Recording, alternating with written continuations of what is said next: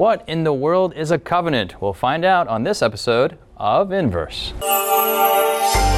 Coming to you from Silver Spring, Maryland, welcome to Inverse, a Bible-based conversation on life principles, contemporary issues, and thought-provoking perspectives.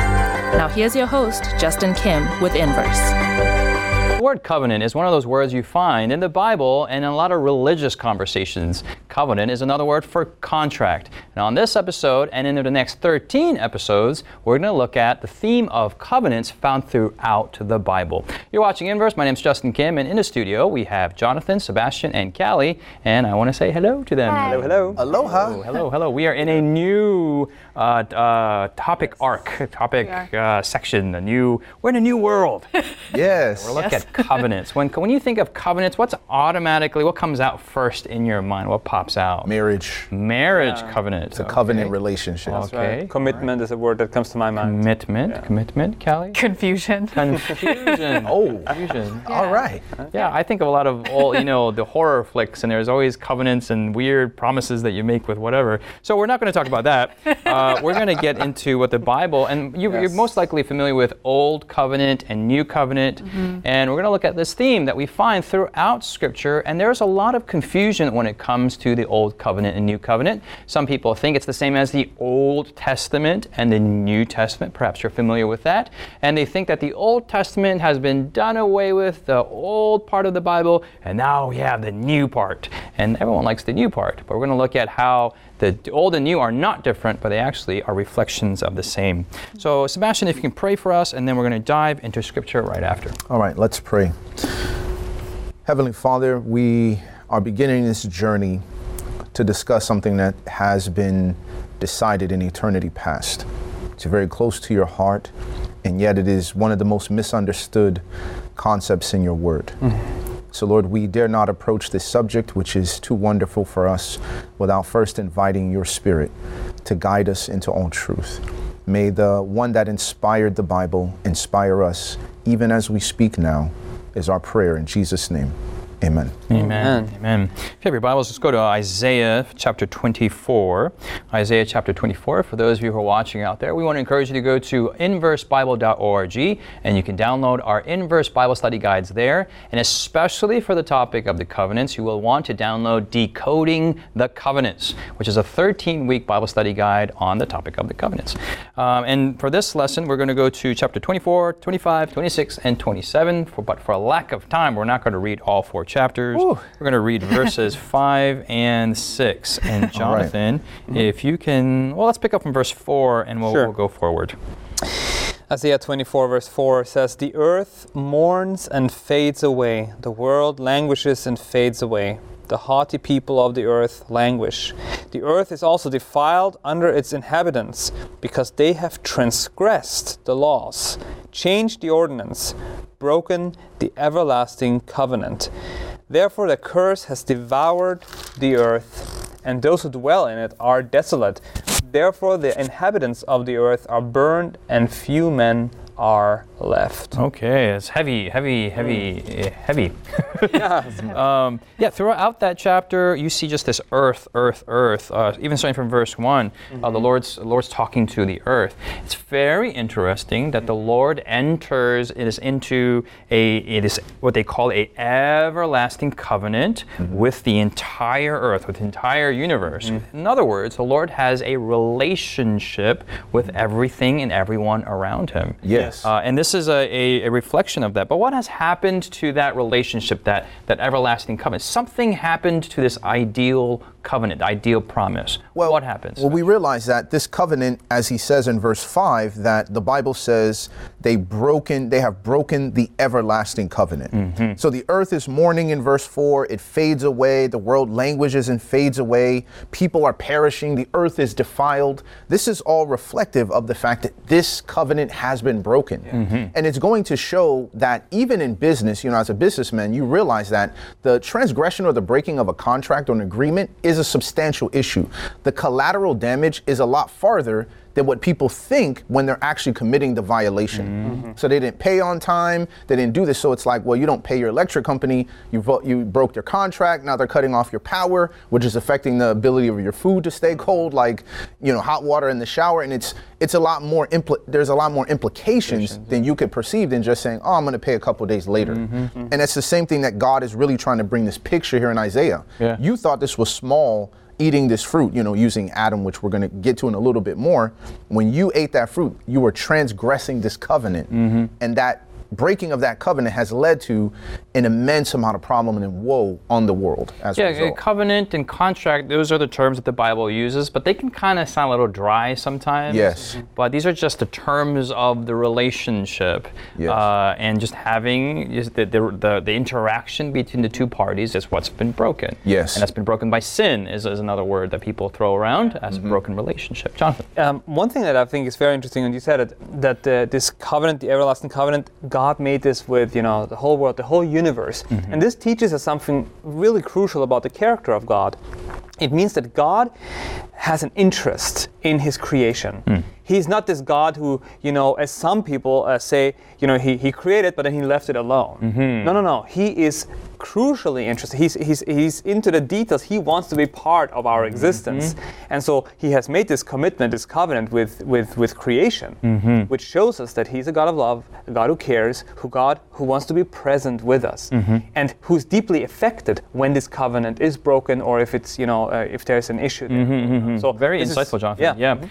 We were told that a lot of people in the first world are part of this paradigm, as you mentioned. They're deists. They believe that they believe in God. They believe God made everything. They believe that God good exists, but that's it.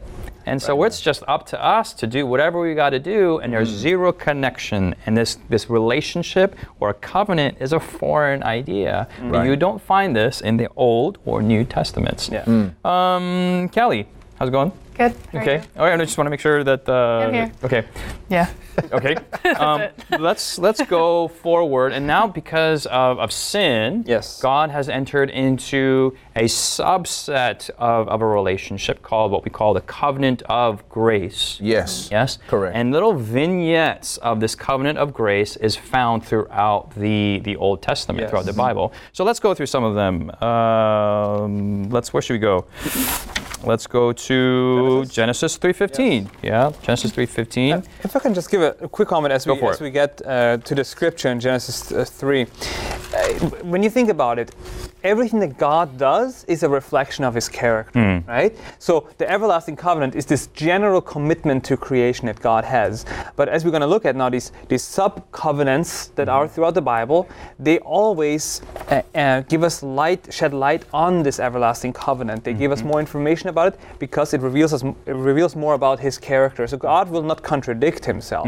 He whatever we learn now all goes together and points to the same everlasting covenant. It's just something to keep in mind. Yeah, it's very cool how these covenants that are given to individuals throughout history, they kind of build up on each other, and you have this crescendo, and it comes to an apex to a certain man. I wonder who that man might be, but it's going to this apex.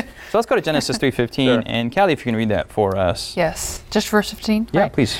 And I will put enmity between you and the woman, and between your seed and her seed. He shall bruise your head, and you shall bruise his heel. Okay, what promise is this? So this is, the proto-evangelion, right? The very first time the gospel was preached. We see you out here, Justin. I had to break it out on y'all, put some respect on my name. So anyway, so this is the first time that somehow. Go ahead, proto-evangelion. So this is the first time that the gospel is preached to a sinner. And in this very sense, God is essentially showing that the covenant that he had with Adam and Eve, he's responding to their covenant unfaithfulness by saying, I'm going to be even more faithful with my side of the covenant, right? So I'm still going to find a way to keep faithful to my covenant, even though you violated. Right. And that's just very odd. There is no person in any situation that says you violated our covenant, our arrangement, and I'm going to respond with greater faithfulness. Yes. And I'm going to find a way to still keep my side even though you messed it up. Yeah. And of course, in future episodes, we're going to look at exactly what's contained in that, which is seeded here in Genesis 3:15, which is God is saying, I'm going to do something for you that you cannot do for yourself. And I like that where you say it's seated in there, and in verse 15 you saw what I did there? seed. Okay, Proto-evangelion. Yes. All right, Jonathan? If we can just break down the verse real quick. God is promising here, he's actually speaking to Satan. He's saying, I will put enmity between you, Satan, and the woman, Eve, and between your seed, so everyone who follows in what Satan desires and wants to do, and all sin, and her seed. So all the not just the descendants of Eve, but it says it's a capital S here.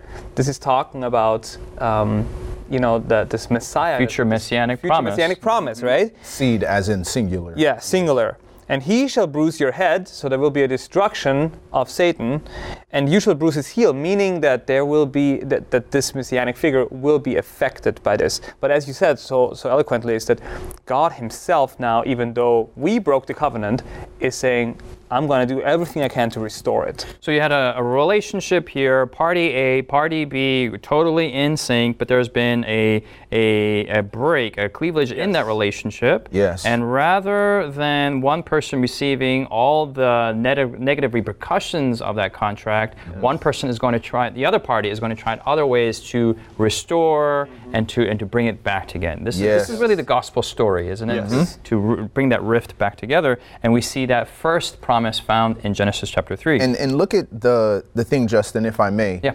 You're looking at the fact that God is promising to put something that is no longer there. Yes. So clearly in God's original covenant with Adam, this promise, this covenant of grace that's coming in because the covenant was violated, the everlasting covenant was violated.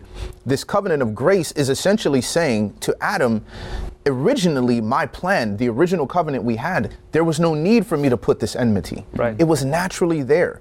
And it draws us to reflect on our own condition as sinners. The recognition that I cannot produce a hatred. I cannot produce a resistance to the devil. The devil and I naturally agree now because of the violation of this covenant. And that's a scary idea, but that is what's beautiful about this covenant of grace, is that God is going to somehow find a way to bring us back around to that original place. Now we see here in Genesis 3:15 that God started something. Now he's just not going to leave it there. It's now going to progress, and it's going to accelerate, and it's going to get bigger and bigger through Noah and Abraham. We're going to go through each of those verses after the break. Has Inverse been a blessing to you? Do you have questions, comments, or feedback you'd like to leave us? Find us on social media by searching Inverse Bible on Facebook, Twitter, Instagram, or YouTube. While there, join us, like us, heart us, thumbs up us. Our handle again is Inverse Bible, no spaces. Now, back to the discussion. Welcome back. Well, let's go to Genesis chapter 9. Genesis chapter 9, and we're going to continue. So we got our first connect the dot situation going on. We've got the first one in Genesis 3:15. We're going to connect to Genesis 9 and verse 16. And Jonathan, you can read that. Sure. It says here, the rainbow shall be in the cloud, and I will look on it to remember the everlasting covenant between God and every living creature of all flesh that is on the earth. Okay, so we see the first mention of covenant language in the Garden of Eden after the fall. But now we have, after the flood, we have this continuing of this promise is reminded again. What's going on here? Callie? Yeah, so he's pointing back to the covenant again that's already established because of the word everlasting, right? So as we'll continue to unpack this, but it is one covenant, right? And it's just different revealings of that throughout. But I love the timing of God right here because lots of the world was just destroyed through the flood, and it looks like God gave up on the covenant. Yeah, most of the world. Yeah. And so it looks like if there was a time that God was like, okay, this is my signal that I've given up and I'm out, it would be this time. But after this apparent appearance, he gives the rainbow and he says, this is a sign to remember always that I am faithful in this. I am pledging my faithfulness no matter what you do, et cetera, et cetera. And so to me, it's a blessing to see that as a personal application of these times that, when it looks like I merit really the unfaithfulness of God. If anything I merit, that's what I merit. But in those times, God's like, no, I'm still faithful. And these are the reminders. It's like in any human relationship. I can just maybe reflect even on my marriage with my wife. There are temptations that there are high points in our marriage and there are low points, as there are in every marriage. Yes. And in the low points, there are times where like, hey, let me do something to merit love because this is a low point. Let's do some healing. And we need to come to a point where it's a heart to heart and like, look, we have the love as a foundation. We don't need merit, but it is a temptation to think. Yes. And so we use gifts to compensate, or and you can use gifts as an expression of love as well. Right. Just like the covenants, you can. I'm jumping ahead of myself here. Yes. But it's that motive, not the gift itself, but the motive behind it. Yes. That can be a different twinge on the meaning of the gift. And you're driving at the very point that how you react to what God is trying to do is critical to this experience. Yeah. So how do Adam and Eve react to this promise? Yes. And now with Noah, how does Noah react to this? Because what we're going to see is that in chapter 10, you get the Tower of Babel. They're building this tower because they don't believe God is going to keep his side of the covenant and not destroy all flesh. So we need this tower just in case. So you're seeing again the reaction to that, and that the same action of giving a gift and giving love and showing affection can come from the wrong direction, right? Even though, like you said, it's like, well, me getting a gift from my wife, there's nothing wrong with that. That's actually a positive thing. Yeah, right. But if your wife looks at it and says, well, you're just doing this for outward compliance, right. not because in your heart you want to restore this broken covenant or moment in our marriage where things are a little bit rocky. Yeah. It's like, well, how do I palliate this thing rather than say sorry and then say, okay, let's get back up and keep. I appreciate that comment that these are weak points in humanity's history, and God intervened with the two characters of Adam and Noah. Yes. Let's progress to our next one. Let's go to Genesis 15, and we go to our next major character. I just want to point something out as we go that we haven't really gone that far, and just to show how saturated Scripture is with the idea of covenant. We're not picking up 3 Bible verses and basing our entire theology on these 3 random verses, but like covenant language is throughout Scripture, even from the beginning. Yes. Yes. Sebastian, can you read from verses 1 through 6 there, please? Yes. After these things, the word of the Lord came to Abram in a vision, saying, "Do not be afraid, Abram. I am your shield, your exceedingly great reward." But Abram said, "Lord God, what will you give me, seeing I go childless? And the heir of my house is Eliezer of Damascus." Then Abram said, "Look, you have given me no offspring. Indeed, one born in my house is my heir." And behold, the word of the Lord came to him, saying, "This one shall not be your heir, but one who will come from your own body shall be your heir." Then he brought him outside and said, "Look now toward heaven and count the stars, if you are able to number them." And he said to him, "So shall your descendants be." And he believed in the Lord, and he accounted it to him for righteousness. Okay, so verse 6 is very, very powerful. Right. Yes. That God gave him a promise. There's no evidence of it. There's no possibility of it. There's no human contrivance of it. But here, Abraham says, well, if you said it, I believe. And the irony is, it's kind of what the chicken or the egg here, but so he believes and God promises him descendants, right? But not only biological descendants, although he does promise that, but also a whole slew of people who will believe God and then it'll be counted unto them for righteousness, right? People who have children who have this faith in them. Yes. And that promise is reiterated. Go to, Sebastian, you can also read verse 18 for us. Chapter 15, verse 18. It says, "On the same day, the Lord made a covenant with Abram, saying, 'To your descendants I have given this land, from the river of Egypt to the great river, the river Euphrates. And then it mentioned all of the ites and then whatever's there.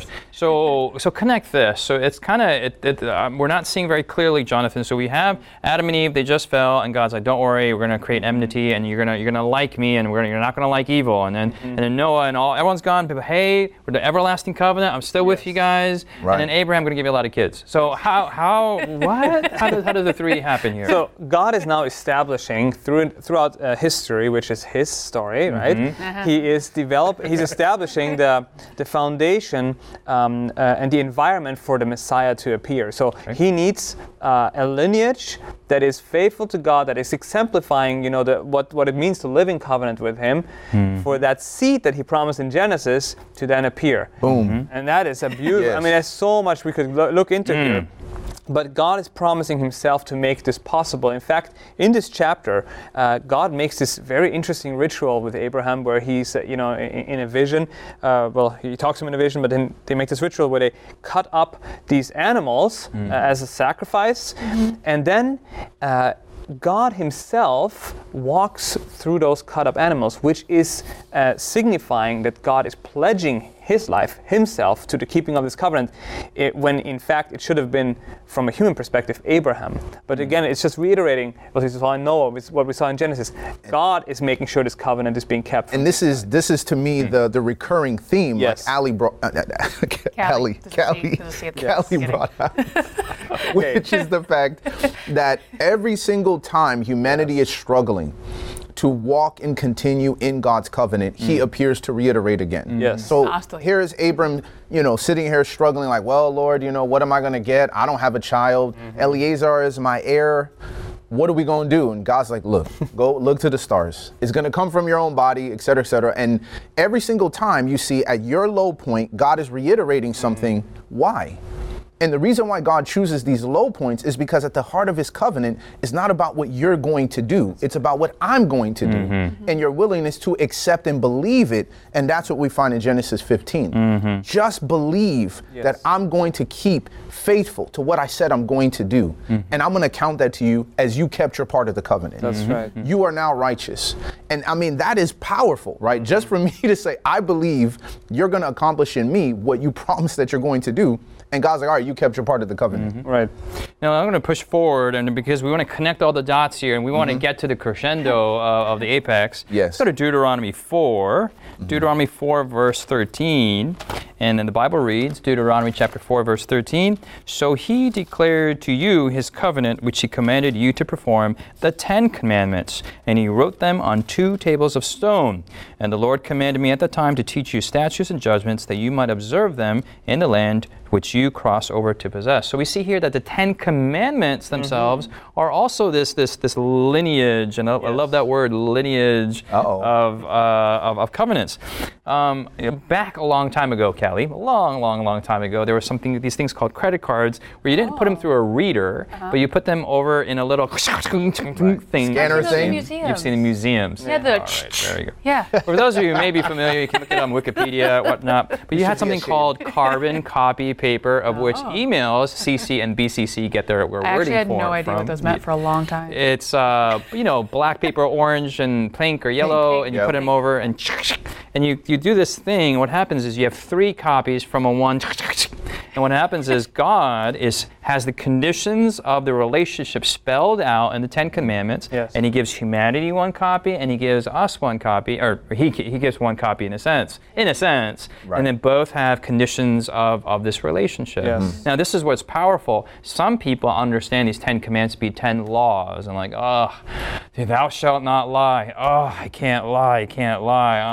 I lied. I guess I sinned. Sorry. We do that. Right. Or other people take that as, this is what Jesus will work in me, that God has promised from a long time ago, so that He'll do something in me where I won't be able to lie anymore. Correct. And that kind of change of thinking is the battle between the old and the new covenant experiences. Yes. Yes. Yeah. Now, Callie. I just said amen. Oh, amen. Amen.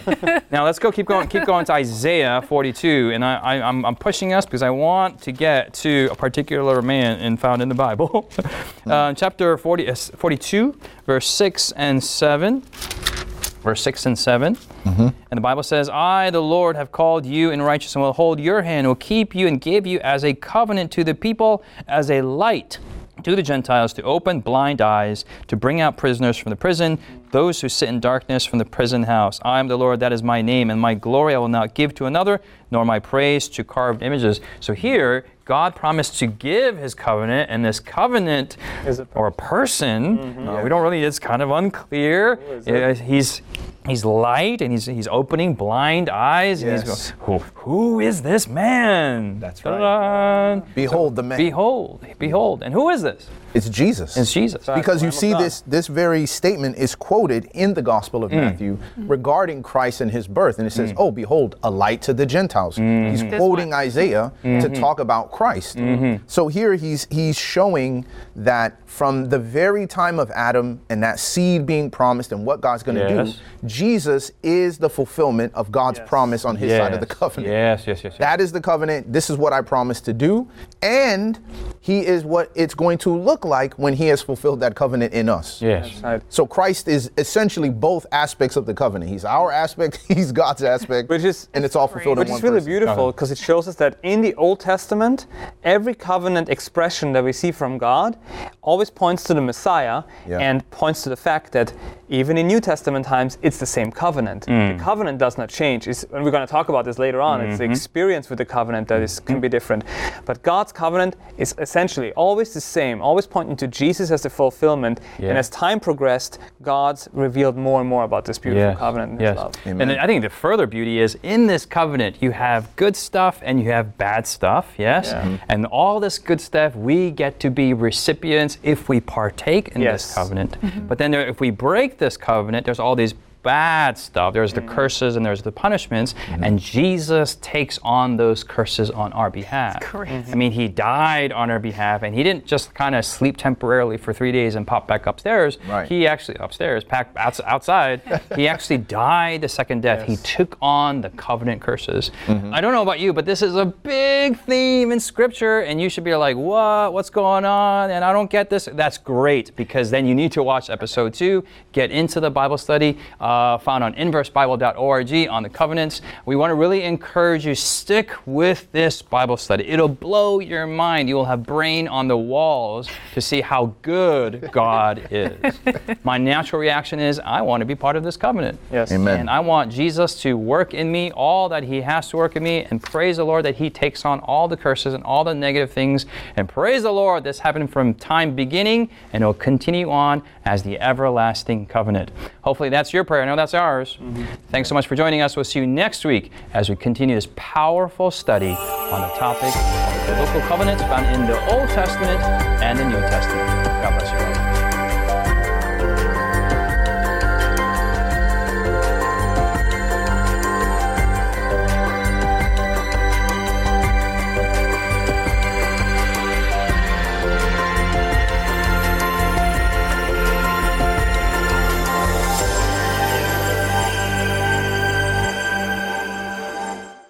You've been listening to Inverse, a Bible-based conversation with Callie Williams, Israel Ramos, Jonathan Walter, Sebastian Braxton, Siku Dako, and your host, Justin Kim.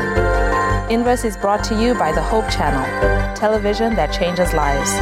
For this and more inspiring episodes, visit inverse.hopetv.org. Find us on social media, #InverseBible.